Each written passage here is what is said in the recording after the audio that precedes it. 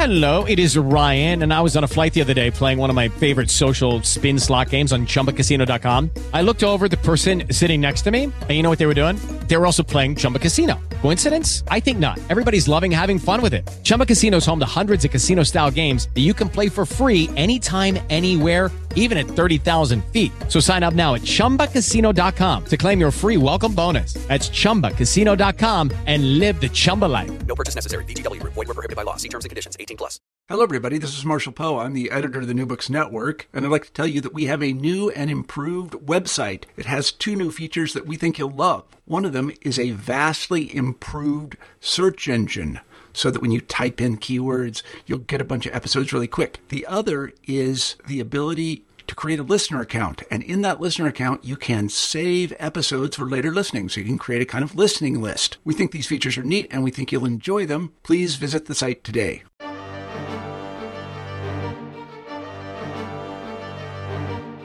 Hello, and welcome back to New Books in German Studies. My name is Ryan Stackhouse, and today we'll be looking at the world of spies and lies through ideological eyes. Katrin Paehler is joining us to talk about her new book, The Third Reich's Intelligence Services, The Career of Walter Schellenberg, published just last year in 2017 by Cambridge University Press. Katrin is an associate professor of history at Illinois State University and was also a member of the Independent Historians Commission on the German Foreign Office and Nazism and its aftermath. The Third Reich's Intelligence Services is the first analysis of Nazi Germany's political intelligence service, known as Office 6, and it mixes an institutional history with political biography of the Nazi spy master Walter Schellenberg to great effect, most notably in highlighting the effects of ideology and arguing that the ultimate aim of Office 6 was no less than the creation of an independent foreign policy. But enough from me. Katrin Paehler has graciously agreed to join us today to talk about her book. So without further ado, Katrin, welcome to the show. Thank you so much. Thank you so much for having me. I'm excited and nervous, so let's go. I noticed you share an alma mater with Schellenberg at Philipps University Marburg. Do we need to be worried? It's pretty funny because I only noticed that while I was studying this, and there was a strange moment of, holy cow, what's going on here? And I don't think we need to be worried, but I think there was quite a bit to learn from his strange decision to go to that university at that point in time. And that I found very intriguing. And I write about that in one of the chapters because I was so fascinated by that. And it was also strange to go back to Marburg and look at the university archive and think, that man walked these streets and I know the places he went to and I know some of the fraternities where he was hanging out and those guys are creepy. So there was an interesting component to that. I was curious about your background. How did you end up becoming a historian? Jesus, how much time do you have? Growing up in Germany, being interested in history in general. I mean, I was one of those strange kids who read about, I don't know, ancient Egypt at the age of 9 or something like that. So there was always that interest. And then I became incredibly interested, obviously, in Nazi Germany very early on, 10, 11, 12, 13.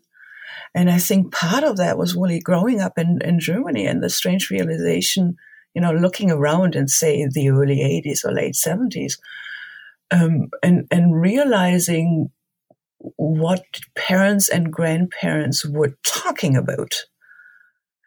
And looking around at this, presumably peaceful land and thinking, seriously, here, all of that?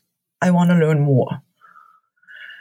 So that was very much part of it. And then I think I'm part of the post-NBC Holocaust generation. So in the early 1980s, there was this huge upswing of books geared towards, teenagers dealing with Nazi Germany. And I think I read my way through pretty much all of them. Mm-hmm. So that is part of that. How then did you make the transition from this general interest in history and a growing interest in the Third Reich to intelligence services and Walter Schellenberg specifically? How did you write this book? Oh, that's a long story. I got my MA in Germany, and then I came to writing on student resistance. I wrote on the White Rose.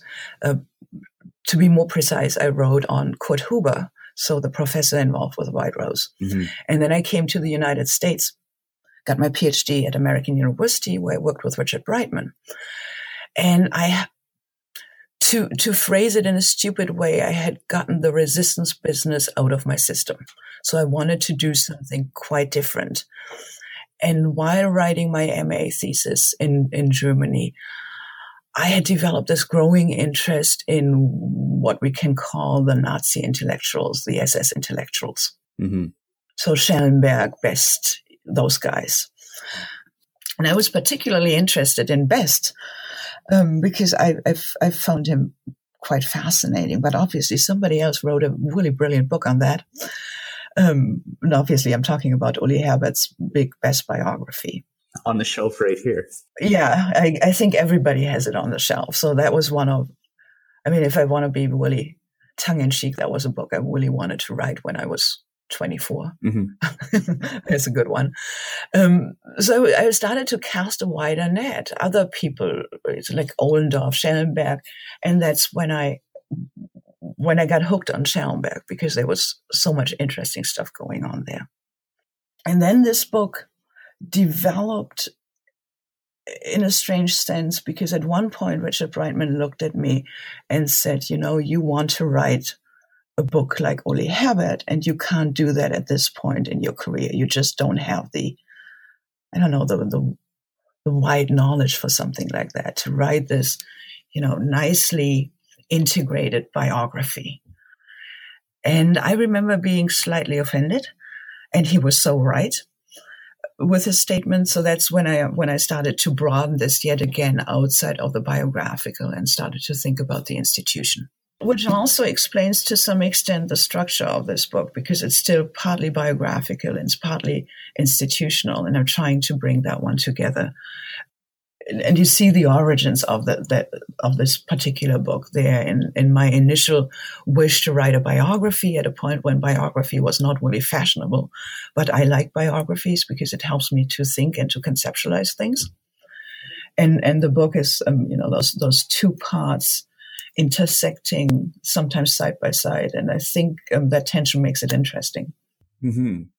Well, speaking of this intersection between biography and institutional history, you start the book by tracing Schellenberg's life through some of the early breaks in his career up to the point where it really takes off. Mm-hmm. Who was Schellenberg, and how did he find his way into this career with the SS Security Service? Oh, man. Who was he? A man who really wanted to make a career. And you can see that I argue in his decisions, early decisions all the way through. Where to go to school, what to study, Mm-hmm. Which classes to take, which fraternity to join. And he was casting for the best opportunities, which is not to say that he was not ideological, but he was not in the beginning, I would argue, one of those strongly committed ideological soldiers. And then being recruited, and that's the way he tells a story, which means we have to stick with it to some extent, being recruited into the SD very early on, when it is an extremely small organization, is an opportunity made in heaven for someone as career-minded as Schellenberg. Mm-hmm. But even at that point, he's still, and I'm talking about the early 30s here, he's still trying to keep various options open.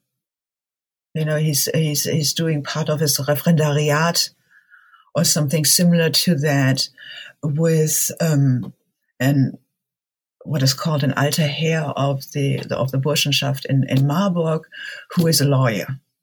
So there is still a component of, well, we see what works out for my career. So for our listeners who aren't familiar with the German legal training system and what he goes through and what the Burschenschaften are, could you give us a little bit of background on that? So the Burschenschaften are basically fraternities, right-wing elitist fraternities at the university. They have this long tradition coming out of the 19th century. But at this point, the point we are looking at, it's basically they are anti-Semitic, elitist, right-wing fraternities. Young men join them for the social component, but also for the network of what we would call in this context alumni, in the US context alumni, which help them to connect students into those old boy networks. So he enters the university and he's looking for these opportunities for social advancement, as you lay out. He goes into law and then he ends up finding his way to the SD. How is that? He does the first, 2 years, I think, at Marburg, where he's a member of a particularly conservative, a particularly elitist fraternity. And then he moves to Bonn to finish his studies there. And it is in Bonn that he was recruited to the SD by 2 professors or lecturers. I don't think that the 2 people we are talking about are full professors in the ordinarius sense. So they are not holding a chair. So he's then recruited into the SD there largely as an ideological speaker. So that is how the recruitment works. But he certainly, I would argue, comes prepared, because he has this conservative background, this the proper university background, to then become this ideological speaker in Bonn. But that is a very brief part of his career, and it's also quite unclear what happens there, which means I'm relying there mostly on what Schellenberg is saying himself, and he is a very unreliable narrator when it comes to his own life. To put it mildly, as you point out throughout the book. I'm trying to be nice here, But, we have various stories there where he tries to explain how he ends up with the SD. They kind of coalesce around the story I'm telling here.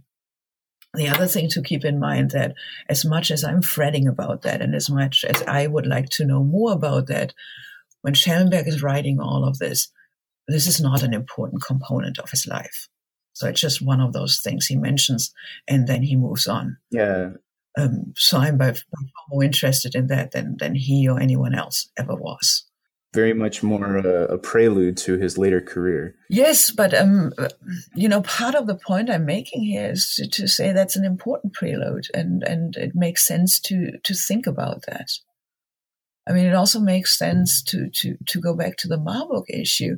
How come that a guy who comes out of a culturally Catholic household, that's how I would describe it, to go to a university that is reasonably far away and is also known as a Protestant university.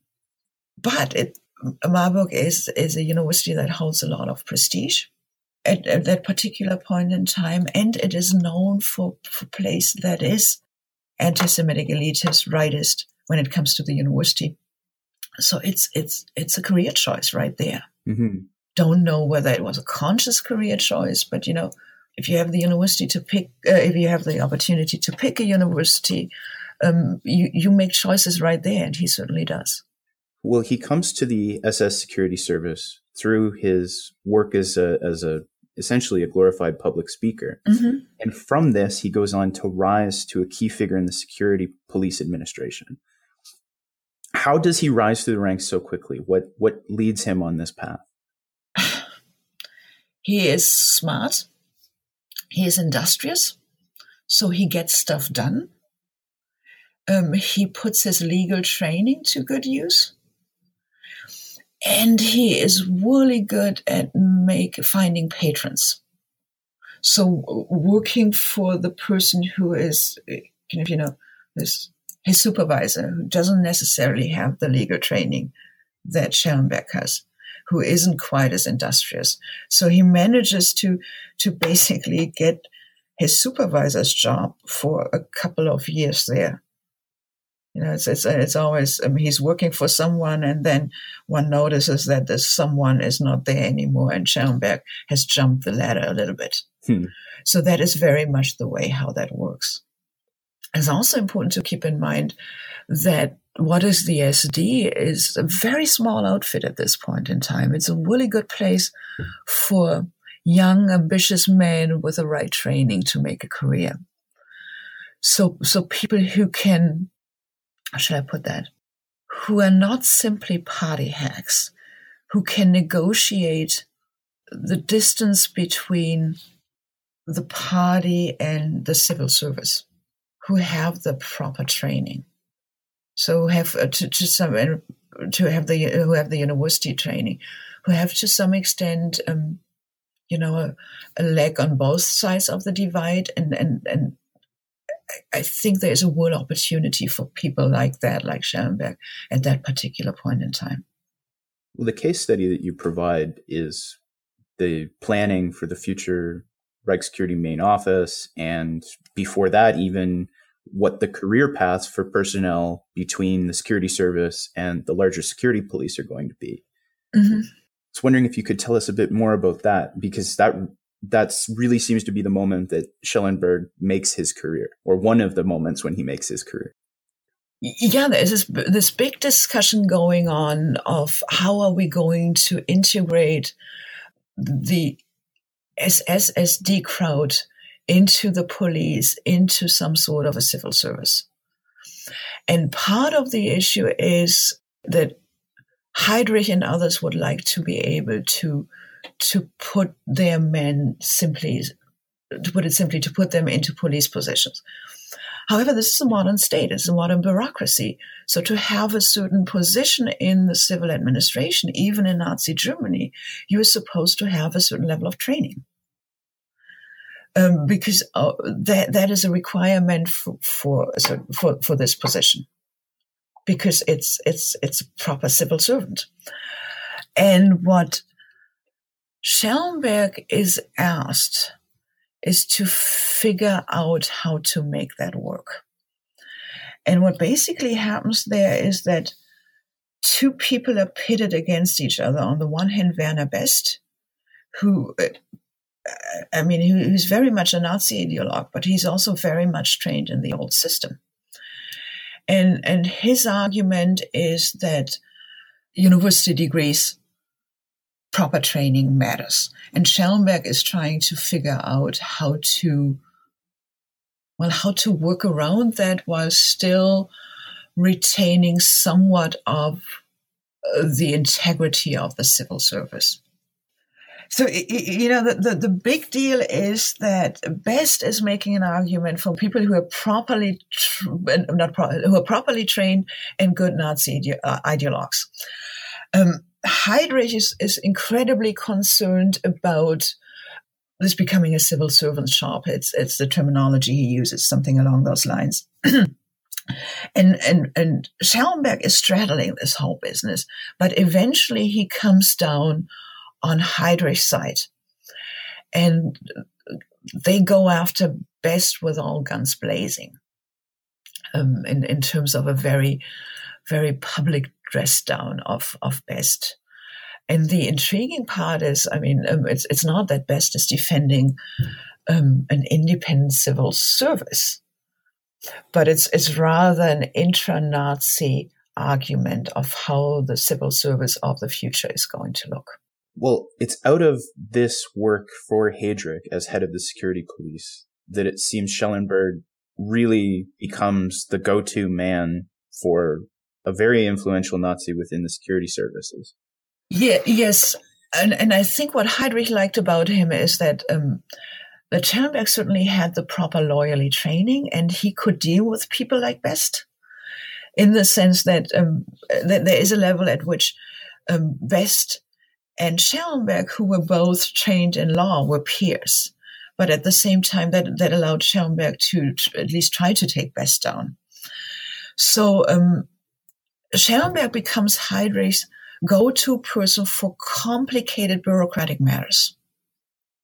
And we see that first here, and then we see that with the setup of the Reich Security Main Office, Reichssicherheitshauptamt, where it's actually Schellenberg who writes the first draft of how the structure is going to look. And then there are long negotiations, and there's a little bit of a back and forth between him and Heydrich. But at the end of the day, the blueprint Schellenberg came up with is what becomes the Reich Security Main Office. So he is the go-to person for those complicated matters when it comes to Heydrich. So that's another one of his important patrons. Obviously, he's not taking over Heydrich's position, but in terms of finding patrons within the SD, it doesn't get much better at that point. Also, keep in mind, we are talking about the years 38, 39 here. So Schellenberg's 28, 29 years old. This is a pretty stellar career. Mm-hmm. And it's interesting because it doesn't stop here. It's out of this, it seems, that Schellenberg begins to, first, he transfers to counterintelligence work with the Gestapo, the secret state police who have this counterintelligence function. Yeah. And then he sort of begins remaking himself as an intelligence man. Can you talk us through that process? Let me try. So basically, after the establishment of the Reich Security Main Office, there isn't quite a job there for Schellenberg. So he's kind of a little bit at loose ends. But he has always been interested, as he puts it, in foreign policy matters and foreign intelligence. Initially, he ends up in the counterintelligence section of the Gestapo, the secret state police. And he tries to rethink what intelligence means in the Nazi state. And we know fairly little about this time period as the head of the Gestapo counterintelligence, but what I've been able to find doesn't look particularly good, to put it mildly. Schellenberg himself manages after the war to basically make those years disappear, or they're just a small element of his career and not as interesting as the later years. But it's there where he's trying to refigure what counterintelligence is, making it more into active intelligence. And he is trying to basically gobble up as many responsibilities as possible at that point in time, and as many responsibilities as possible within what is Office 4 of the Reich Security Main Office, the Gestapo. Obviously, there is quite a bit of headwind, but what happens in this time period is that Schellenberg establishes himself as one of the people who thinks about intelligence, who has a vision. It's not a particularly well-phrased or particularly clear vision, but he's certainly making enough noises there. It's in this time period that he makes closer contact to Himmler. Heinrich Himmler actually travels on Himmler's train a couple of times when they're talking about what is called counterintelligence measures, particularly in Poland. And here we're talking about the AB-Aktion, so the arrest of Polish intellectuals, and also about other active policing measures abroad. Let's put it like that. So he finds himself another really intriguing patron in this context. And then Schellenberg is famously involved with the incident at the border in Venlo in the Netherlands. So the attempt to abduct the two British intelligence officers. And they are indeed abducted. The Venlo is one of those complicated stories because it seems that everybody and his cousin was involved. I'm still somewhat unclear of who exactly came up with it, how exactly this worked.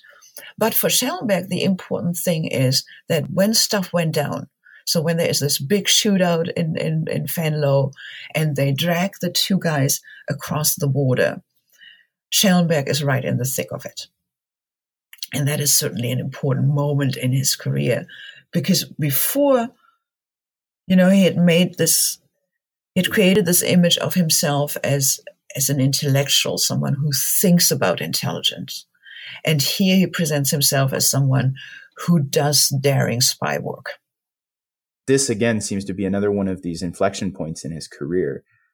He parlays this experience with the Gestapo counterintelligence section and this kind of activist operation to go out and seize members of foreign intelligence services on foreign soil to a takeover of Office 6 within the Reich Security main office. Political foreign intelligence service, it's like how I would like to describe it. At this point in the book, you turn away from Schellenberg specifically and toward some of the background, the institutional history of this organization. Yes. How did the SS Security Service and Office 6 later conceptualize and conduct intelligence operations? Nice small questions. Yeah. It's one of those core questions. I'm sorry if I'm sounding vague on it, because quite a bit of that, I think, even with my book, is still shady and unclear. What I'm trying here is to get closer to it. The situation in Germany is the following. There is no shortage of intelligence organizations or organizations that collect information. And what becomes Office 6 of the Reich Security main office, so SD Foreign Intelligence, is one of those many organizations. And initially, they have a very restricted mandate because they are not supposed to collect military intelligence because that falls under the purview of the Abwehr. They are not really doing what diplomats are doing. So, the kind of broad political information that diplomats tend to collect. So they are trying to find a particular avenue into intelligence, and it focuses on what I sometimes call the attempt of ideological enforcement abroad. The other issue is that all of this is the SD, so that's Security and Intelligence Service, initially. And initially, the SD, so we're talking about the early 1930s here, consists of 3 offices. So one for administration, one for domestic intelligence collection, and one for foreign intelligence collection. And it's the domestic intelligence collection that is actually doing most of the work. So foreign intelligence collection is a little bit of a stepchild, an afterthought. There is a little bit of work going on in the mid-1930s, but we have very shaky understanding of that. It's quite unclear what exactly they are doing.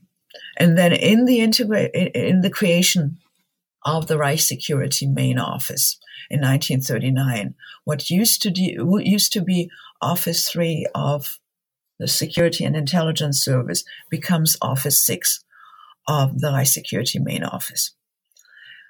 Nazi bureaucracy, I know. It's not the most exciting thing, but I think it's important to have a little bit of a handle on that, because the problem remains that this organization, what used to be Office 3, now is Office 6, had been an afterthought for such a long time with a very unclearly defined mandate. And what they had been trying to do in the late 1930s is to fill that one with meaning somehow. And what they do is they tend to spy across the border and rely quite heavily on Nazi fellow travelers. So a good example here is what is going on in Czechoslovakia, in particular in the Sudeten territories. What we also see already there is a fairly activist stance, so that the SD, the Security and Intelligence Service, a foreign section of the Security and Intelligence Service, to be quite precise, tends to support the most radical group that exists in any Nazi universe. So that's what they do, for example, in the Sudeten. So it's an activist thinking about foreign intelligence. It's not simply reporting, but it's also making the news, making the foreign policy developments. Does it answer your question, or did I just go off on the mother of all tangents? that's exactly what I think is most important about what you're doing, because, yeah, like you say, situating the entirety of Office 6's background in this ideological basis. That's what's so exciting to me. So I'll talk about the Gestapo some other time when you come on to the other podcast. I really like this angle in this book. Okay, thank you. Because part of the problem here is that the source base sucks, and that is a technical term here. Mm-hmm. Because I find it really hard to put that together. After all these years and after all the work, I'm still not quite happy with it because it's so disjointed. But I think despite the disjointedness that still exists, one can see certain patterns. And one of those important patterns is certainly the ideological commitment, the ideological conviction. And just if there's anyone out there who really wants to work on that, there is what I think is a humongous, what I know is a humongous collection of documents which I wasn't able to use as much as I would have liked to in the archives in Moscow. So I think part of that can be written out of that archival collection. So if someone really wants to look at, operations on the ground, Moscow is a place to go. Talk to me. Now, one of the big arguments you're driving at in this book is this idea that Schellenberg was trying to create an independent foreign office with a separate foreign policy almost. Now, part of this process entails conflict with the other sources of intelligence collection and analysis, specifically military intelligence as you move forward. Can you tell us a bit more about this rivalry and what the results of it were? I mean, the rivalry between Office 6 and the Abwehr is well known, and as is the fact that eventually Office 6 takes over the Abwehr. The big conflict initially is about who collects what intelligence. And we see Office 6 encroaching on Abwehr authority, put it that way, and finagling its way into it. I think that is the best way of thinking about that. And one of the interesting things is here, Schellenberg, after his appointment to head Office 6 in 1941, that he is smarter about doing that than his predecessor, Jost.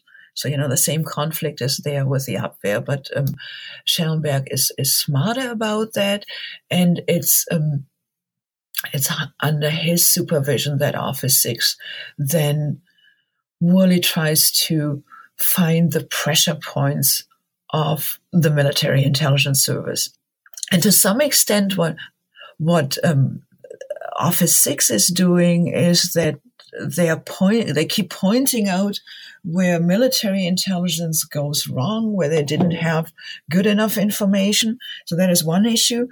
And then they try to beat them at their own game but in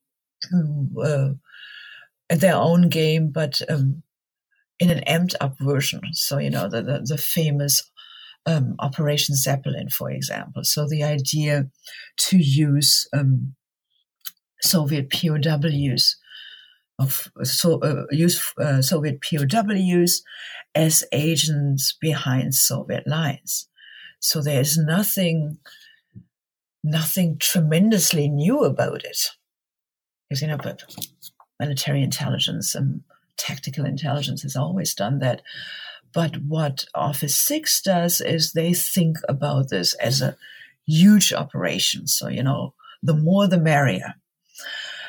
Trying to send those Soviets across the lines into Soviet-held territory to then report back.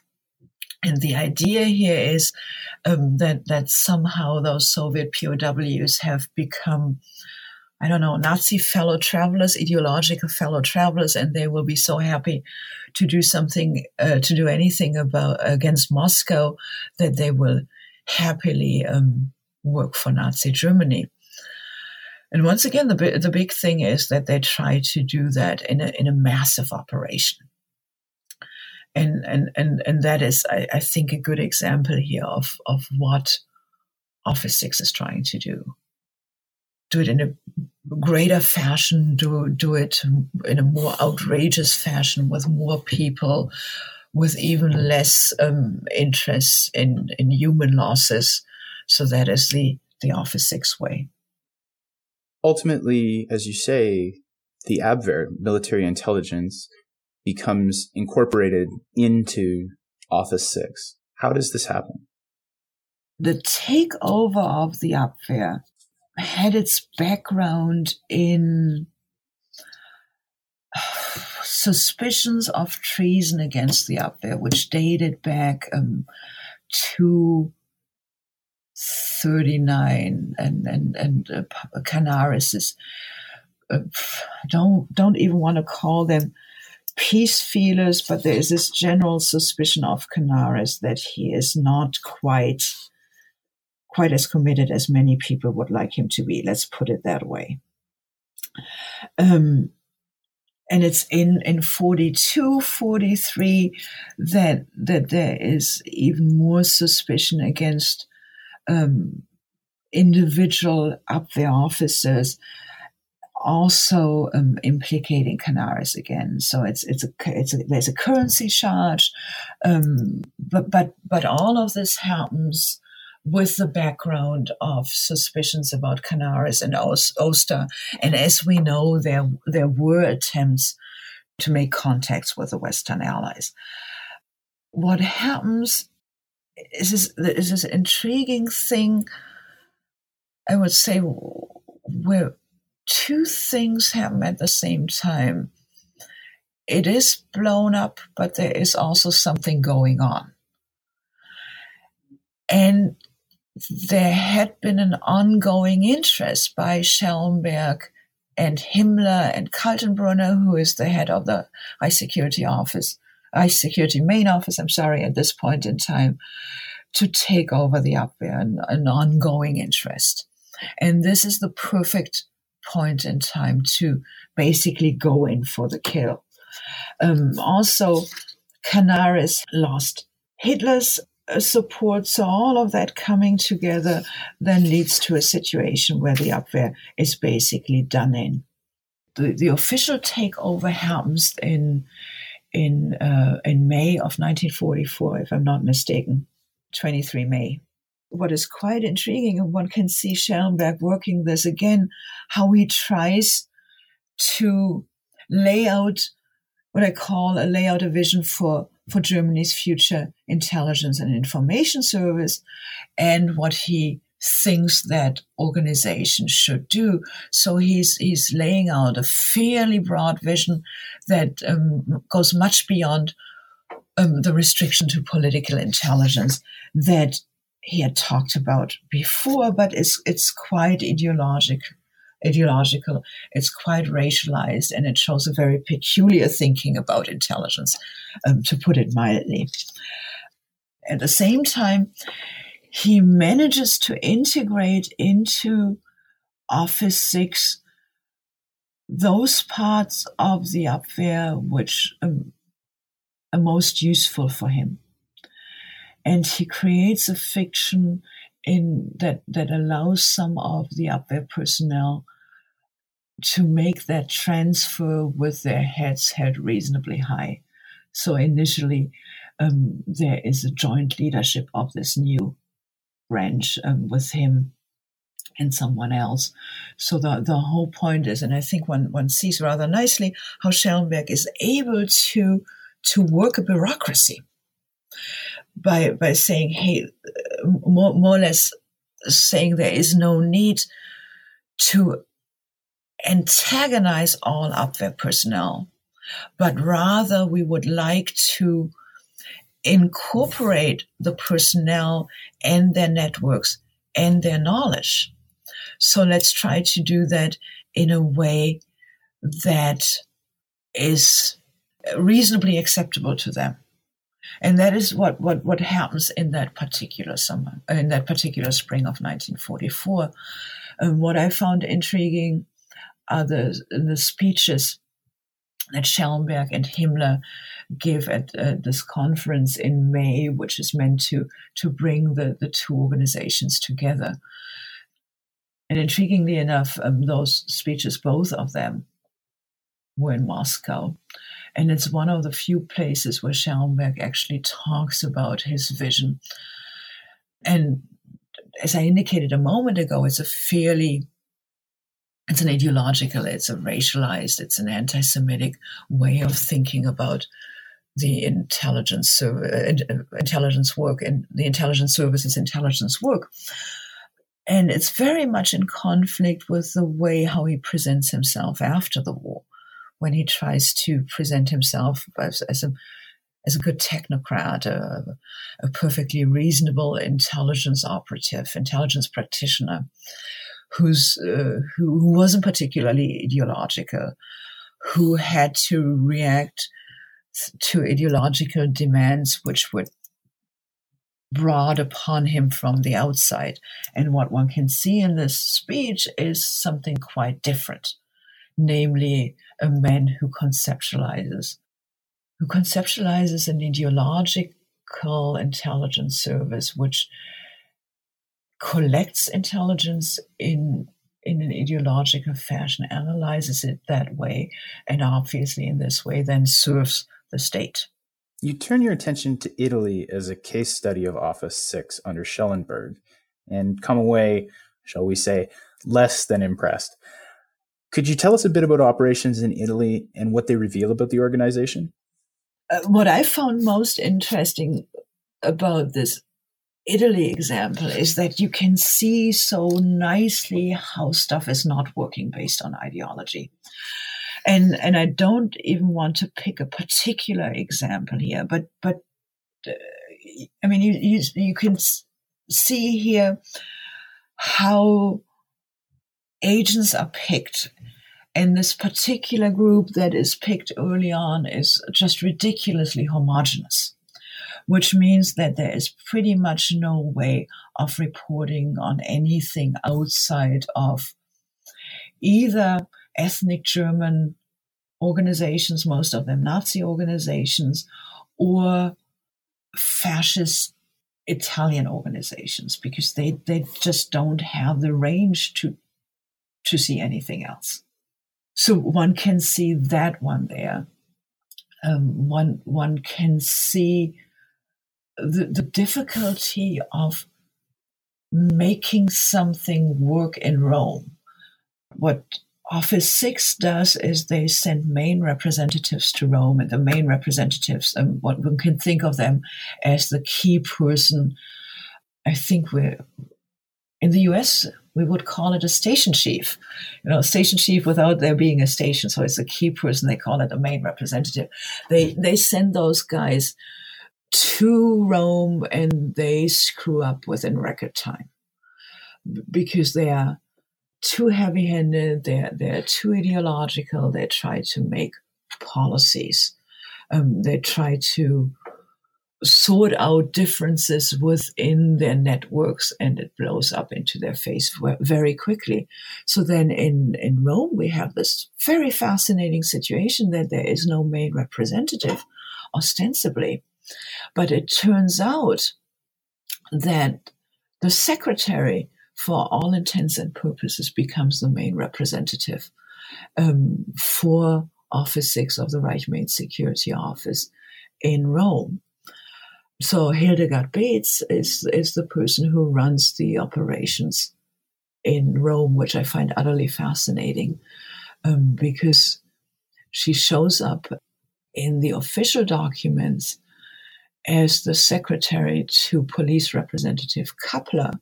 But if one looks carefully at her interrogations and puts a few things together, there is much more going on. So once again, that's an interesting thing that goes with the sources we have. The closer you look and the more you put things together, one finds intriguing things. Here, a 27-year-old woman she isn't even 27 at that point. She is 24, who is running operations in Rome. So that I found interesting about the Italian example. Then you see in the Italian example, the information that does not arrive, which is that it's very late in the game that Office 6 gathers a decent understanding that there might be a coup coming against Mussolini. And then after 1943, so after September 1943, that is, we see rather nicely the ongoing conflict within the Reich Security main office playing out in Italy.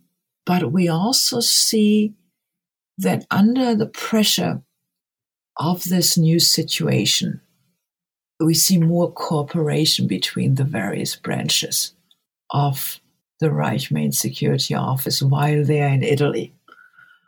I think it's Michael Wild in his Generation des Unbedingten, where he talks about the fact that the proper integration of the Reich Security Main Office only happens during the war and mostly in occupied Europe. And we see that in the Italian case here as well. So internal conflicts, which are ridiculously important in Berlin, which determine what everybody is doing in Berlin and which are quite important in the early phase of the war, break down and become much less important in the latter phase of the war, which is when this Reich Security Main Office really becomes an integrated instrument of terror and policing and surveillance. And we can see that, I think, in the Italian case rather nicely. So as part of his plans, Schellenberg also comes into conflict with the Foreign Office, this being the plans to create this independent foreign policy almost. You describe Office 6 in the Foreign Office as operating in separate universes. Could you tell us a little bit more about what you mean by this and where you see the conflict between the two arising? I see the conflict. One part of the conflict here, I would say, is quite simply the collection of intelligence. So the collection of intelligence, and then very early on, and that is still under Jost, with Office 6 representatives abroad taking quite an active stance, trying to make foreign policy abroad. So in Romania, for example, they are involved with SIMA there, the coup against Antonescu. So there is that element. The conflict that is there through collection and Office 6 agents trying to make policy. And the Foreign Office comes down very hard on that, and they have Hitler's support. So for a long time, the Foreign Office is actually hanging on to that. They negotiate very hard-nosed agreement with Office 6, and Office 6 is in a fairly difficult spot when they negotiate that, which basically boils down to the fact that before any Office 6 agents go abroad, they have to file for the proper visas with the Foreign Office, which is kind of cool if you think about that. So what you can find in the Foreign Office files is this whole bunch of visa applications for people working for Office 6 in various capacities. And it's funny, when Schellenberg becomes the director of Office 6, I have the sneaking suspicion that he's trying to bury the Foreign Office under paperwork. So he's there filing those visa applications like there is no tomorrow. And every now and then, Ribbentrop throws his weight around. Cool.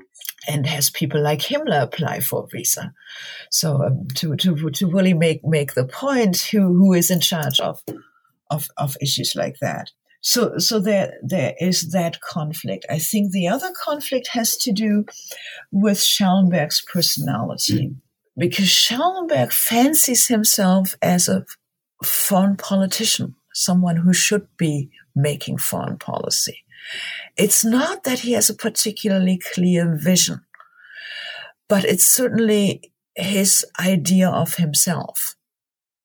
I mean, he says in one of his It's either one of his many interrogations, or it is his autobiography where he talks about, I've always been interested in foreign intelligence.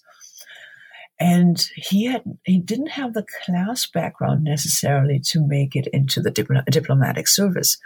So foreign intelligence is also, a way to do something related without being in the diplomatic service. But once he becomes the head of Office 6, he thinks of foreign intelligence services as making foreign policy to quite some extent. And he's certainly not the first person to think that, and certainly not the last person to think that, but he's more committed to that than many others, I would say. So what we see is this mounting conflict between the Foreign Office on the one hand and Office 6 on the other hand, where Schellenberg, styling himself as what I call this, Himmler's foreign minister. So he's trying to push some sort of independent SS foreign policy here by making contacts abroad, by trying to I use the example of Sweden, where I argue that his people are well known, Schellenberg's people, that is, and that he's trying to signal to the Swedes and maybe to the Western allies as well that there is another game in town. So that if one wants to talk to some German official, one doesn't necessarily have to talk to the Foreign Office people. One can as well talk to the foreign intelligence people. So that is a conflict I see developing there. And Schellenberg is very active in trying to get rid of Ribbentrop. I think the initial plan is basically to get rid of Ribbentrop and try to put a Reichssecurity main office person into Ribbentrop's position. So be that Schellenberg or be that Kaltenbrunner, there are several people who like to think of themselves as better foreign ministers than Ribbentrop. Right. Ribbentrop is a whole different ballgame, and there are too many jokes, too little time. But so that is the first plan, and that I think also explains Schellenberg's role in what is called the Luther affair. So where Martin Luther, who is a state secretary in the Foreign Office, they are trying to get Ribbentrop. That one blows up tremendously. Once again, Schellenberg manages to get out of that one scotch-free. And that is the first, what the literature says thus far is basically that is the last concerted effort to get rid of Ribbentrop and replace him with an Office 6 person, a Reichssecurity main office person. I'm not so sure about that, because there is a later attempt to get rid of Ribbentrop through the Ciano diaries. So that happens in 44, early 44 and mid 44. And then there is a concerted effort in October of 1944, which Himmler and Schellenberg basically go for a full-on assault on the Foreign Office one more time. And I argue here that they're using the playbook that comes out of the moment when they got rid of the Abwehr. So the suggestion of treason. And the idea is here that there are enough people in the Foreign Office who have family or political relations to members of the officer plot. So there is an attempt now to get all of this material together and to create the big report that will persuade Hitler to get rid of Ribbentrop. So that is one element here. And the other element is, as I say a couple of times, the attempt to work around the Foreign Office, to say, okay, well, it's still there, but we are going to signal that there is another game in town, and we are just going to ignore the Foreign Office and work around it. the end of the war is fast approaching at this point, and Schellenberg is the heart of this scheme to broker a peace agreement using concentration camp detainees as pawns. Mm-hmm. Now, there's a debate about whether this was a humanitarian effort or an attempt to drive a wedge or positioning. Could you tell us about Schellenberg's involvement in this and what you found in your research? Schellenberg is involved with those matters fairly early on. So the way he tells it, he basically, counsels Himmler to negotiate a separate peace as early as 1943, but that's obviously his post-war statement. That said, we can pick up, the bits and bobs where people in Schellenberg's universe are poking around Western allies from 43 on, but I think he's certainly making too much out of that. He becomes very much involved with the negotiations, first in Sweden with Hewitt, and then in 44 with the Swiss, and in 45 late 44, early 45, he's one of the driving forces trying to make connections to Swedish industrialists. Let's put it that way. And he's very much he's very much banking on goodwill he had accrued, especially with some of the Swedes, in moments when he had performed more as a diplomat than as a spy master. So, for example, when it comes to the situation of those famous Warsaw Swedes, so the Swedish managers who had been arrested in Warsaw for support of the Polish underground, and who were largely sentenced to death, and Schellenberg was one of the people who helped to make it possible that those death sentences are thrown out. So that goes to my earlier point that there is an idea that Schellenberg is signaling to people that there is potentially another game in town.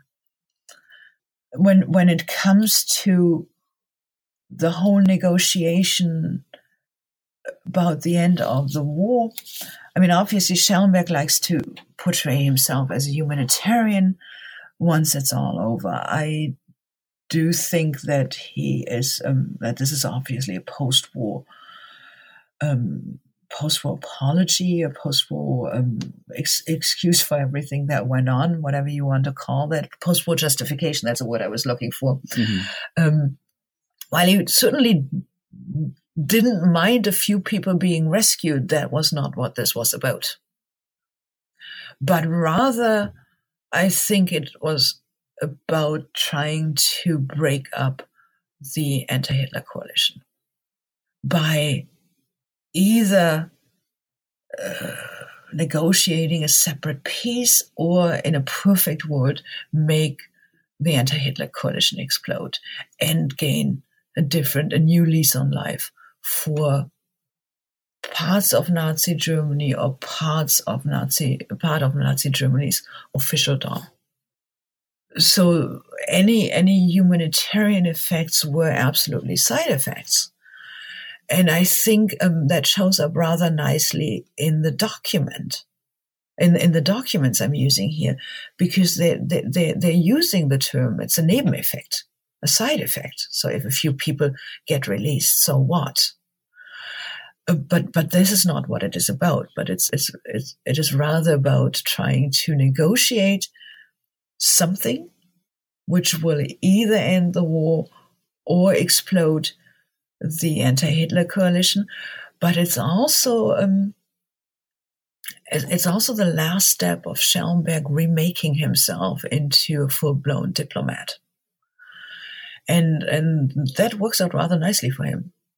So, at long last, we find the Nazi spy master fleeing the country. What happened to Schellenberg during the collapse in the post-war era? So Schellenberg he wouldn't say that he fled the country. He would say that he was sent to Scandinavia by the Dönitz government to negotiate the end of the war, the cessation of hostilities in the northern sector, so in Scandinavia, which in fact means he fled the country. So he got out of the country, actually nicely equipped with money, several passports, and so on and so forth. And he goes to Sweden. I mean, this is where all of this is supposed to happen. And due to the negotiations that had happened at the very end of the war, and due to his association with Count Volker Bernadotte, who is a representative of the Red Cross in these negotiations, he ends up in this really nice setup where he is initially ensconced in one of Bernadotte's estates, and then he is in a reasonably nice setup in Stockholm. And it's in this situation that he writes down what I call the Urfaust, the main manuscript or the basic manuscript of the negotiations that happened in the last weeks of the war, those humanitarian efforts, quote unquote. So he's writing that. Bernadotte is writing his version of those particular events. And Schellenberg's adjutant, Franz Göring, is writing his version of the events. I'm sometimes calling it the Swedish Writers Collective,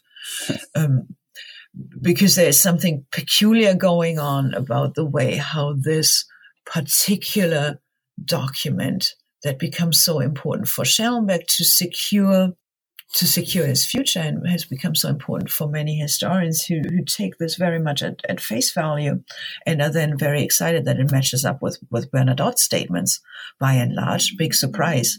I mean, they were basically sitting in the same house writing that. So this becomes this really important document, which is quite important for Schellenberg's well-being and for what historians write about, especially the negotiations at the end of the war. Eventually, Schellenberg, the Americans understand that Schellenberg is sitting pretty in Sweden. That's what it boils down to. And at that point, Schellenberg has already, and we're talking, late May, early June of 45. Schellenberg is ensconced enough, and he has enough support from Bernadotte, who liked the man, who liked dealing with Schellenberg during the negotiations. Schellenberg also has some other contacts in Sweden. So he's actually able to negotiate with American officials the modes of, or the conditions of his return to Germany, which is quite amazing if you think about that.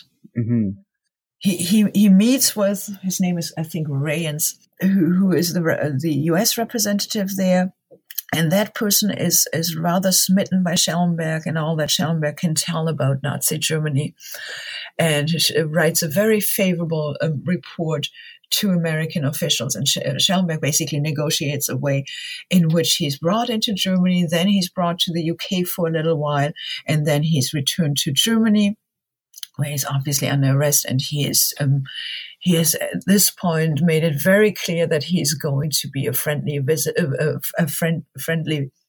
witness, and he's very happy to talk to anyone who wants to talk to him, and he's going to tell them, quote unquote, everything. But that very much means that Schellenberg at this point then tries to, and is successful at making good use of his insider knowledge. So the insider knowledge of Nazi Germany, of the structure, he is then using that to deflect from his own activities. And that works exceedingly well. It works exceedingly well also because Kaltenbrunner is on the dock. And I mean, the relationship between Kaltenbrunner and Schellenberg was famously difficult. I mean, they worked together on occasion just nicely. If they had a joint enemy, for example, Ribbentrop, then they could work together like there's no tomorrow. But the rest of the time, they spent fighting with each other. So now Kaltenbrunner is on the dock, and Schellenberg is all too happy to tell the Allies everything they want to know about Kaltenbrunner and then some.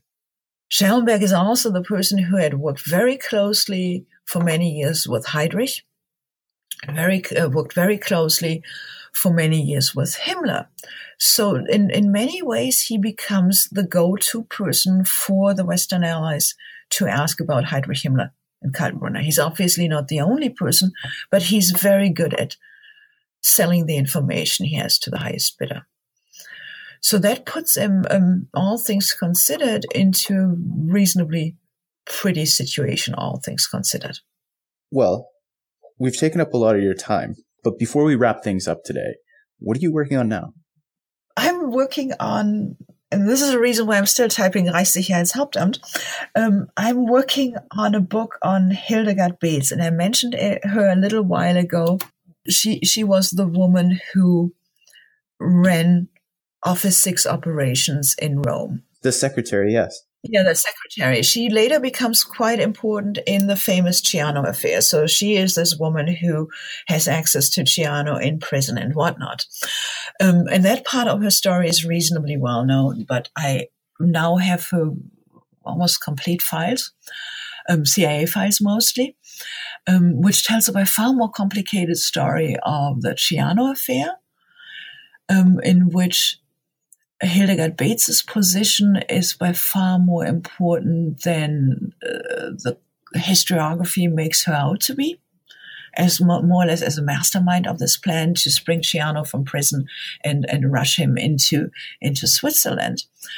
So there is a story there about gender and intelligence I'm interested in, but what makes Hildegard Beetz so particularly interesting is then that in the post-war period, she first works for U.S. intelligence in Berlin in a bunch of very high-stakes operations. And then she becomes a very important journalist in West Germany, quite influential, and one of the I think one of the two female journalists of national note in that time period. So it's once again a biographical approach. As I said before, biographical is a way I like to think, or I like to organize things. But it's to quite some extent a story of what it means to be female and ambitious in Germany's 20th century. That sounds like it's going to be absolutely fascinating. Is this going to be an article or a book? It's going to be a book. It started out as an article, but I have by now found so much interesting stuff that I'm thinking it's going to be a book, and it's going to be about the post-war period quite a bit, because she is one of the big political journalists, and she's forging this career, which is quite astonishing. And if I'm ever going to sell a book to Hollywood, this is going to be the one. I'm joking, obviously. But it's this really fascinating story, but there's so many things one can look at through this prism of Hildegard Beetz. And I'm completely fascinated by it, and I'm learning lots and lots of stuff. So right now I'm working on the Berlin spy operations, and it's quite intriguing. So it's cool. It's a great topic. I'm really excited about it. Absolutely. The secretaries are totally overlooked. I remember reading a CIA report that actually had in the margins, find the secretaries, when it's in one of the Gestapo reports. But oh yeah, I have this article out on Beetz where my last few, it's a book chapter, not an article. My last few sentences are about that we should be paying more attention to the secretaries, because it's the secretaries who know where the bodies are buried. Because presumably they were the only people who knew where to find the shovel in the first place. Because it's a secretary who runs the place, so it's really quite intriguing. But what I find so intriguing about Beetz is the fact how it's again about to some extent about someone who makes a career and how she finagles her way through that. Where gender works to her advantage, where it's her disadvantage, how gender norms change, how she works with them, against them.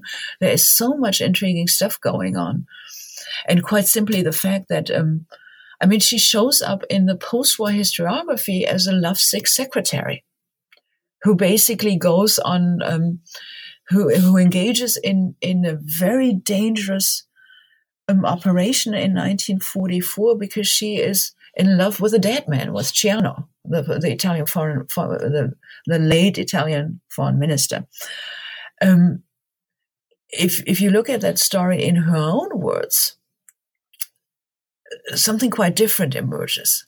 And if you look at it from the outside and not through the lens of the SD officials who actually wrote up their stories or talked about them with the purpose of persuading the Allies that they were good intelligence officers.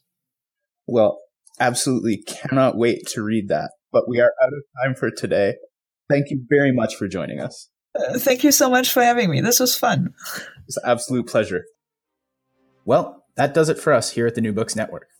Once again, we've been speaking to Katrin Paehler about her new book, The Third Reich's Intelligence Services, The Career of Walter Schellenberg. Katrin's institutional biography of the head of the Nazi Political Intelligence Service was published in 2017 with Cambridge University Press. And if you think you might be interested in picking up a copy, consider using the link in the description.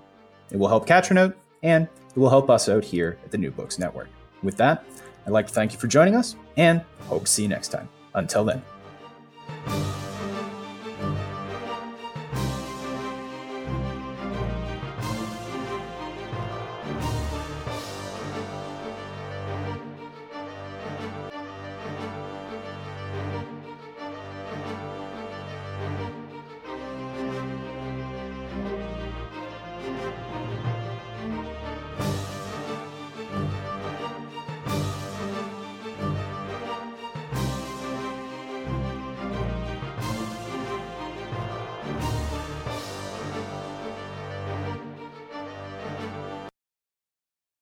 Lucky Land Casino, asking people, what's the weirdest place you've gotten lucky? Lucky? In line at the deli, I guess? Aha, in my dentist's office. More than once, actually. Do I have to say? Yes, you do. In the car before my kids' PTA meeting. Really? Yes. Excuse me, what's the weirdest place you've gotten lucky? I never win and tell. Well, there you have it. You can get lucky anywhere, playing at LuckyLandSlots.com. Play for free right now. Are you feeling lucky? No purchase necessary. Void where prohibited by law. 18+. Terms and conditions apply. See website for details.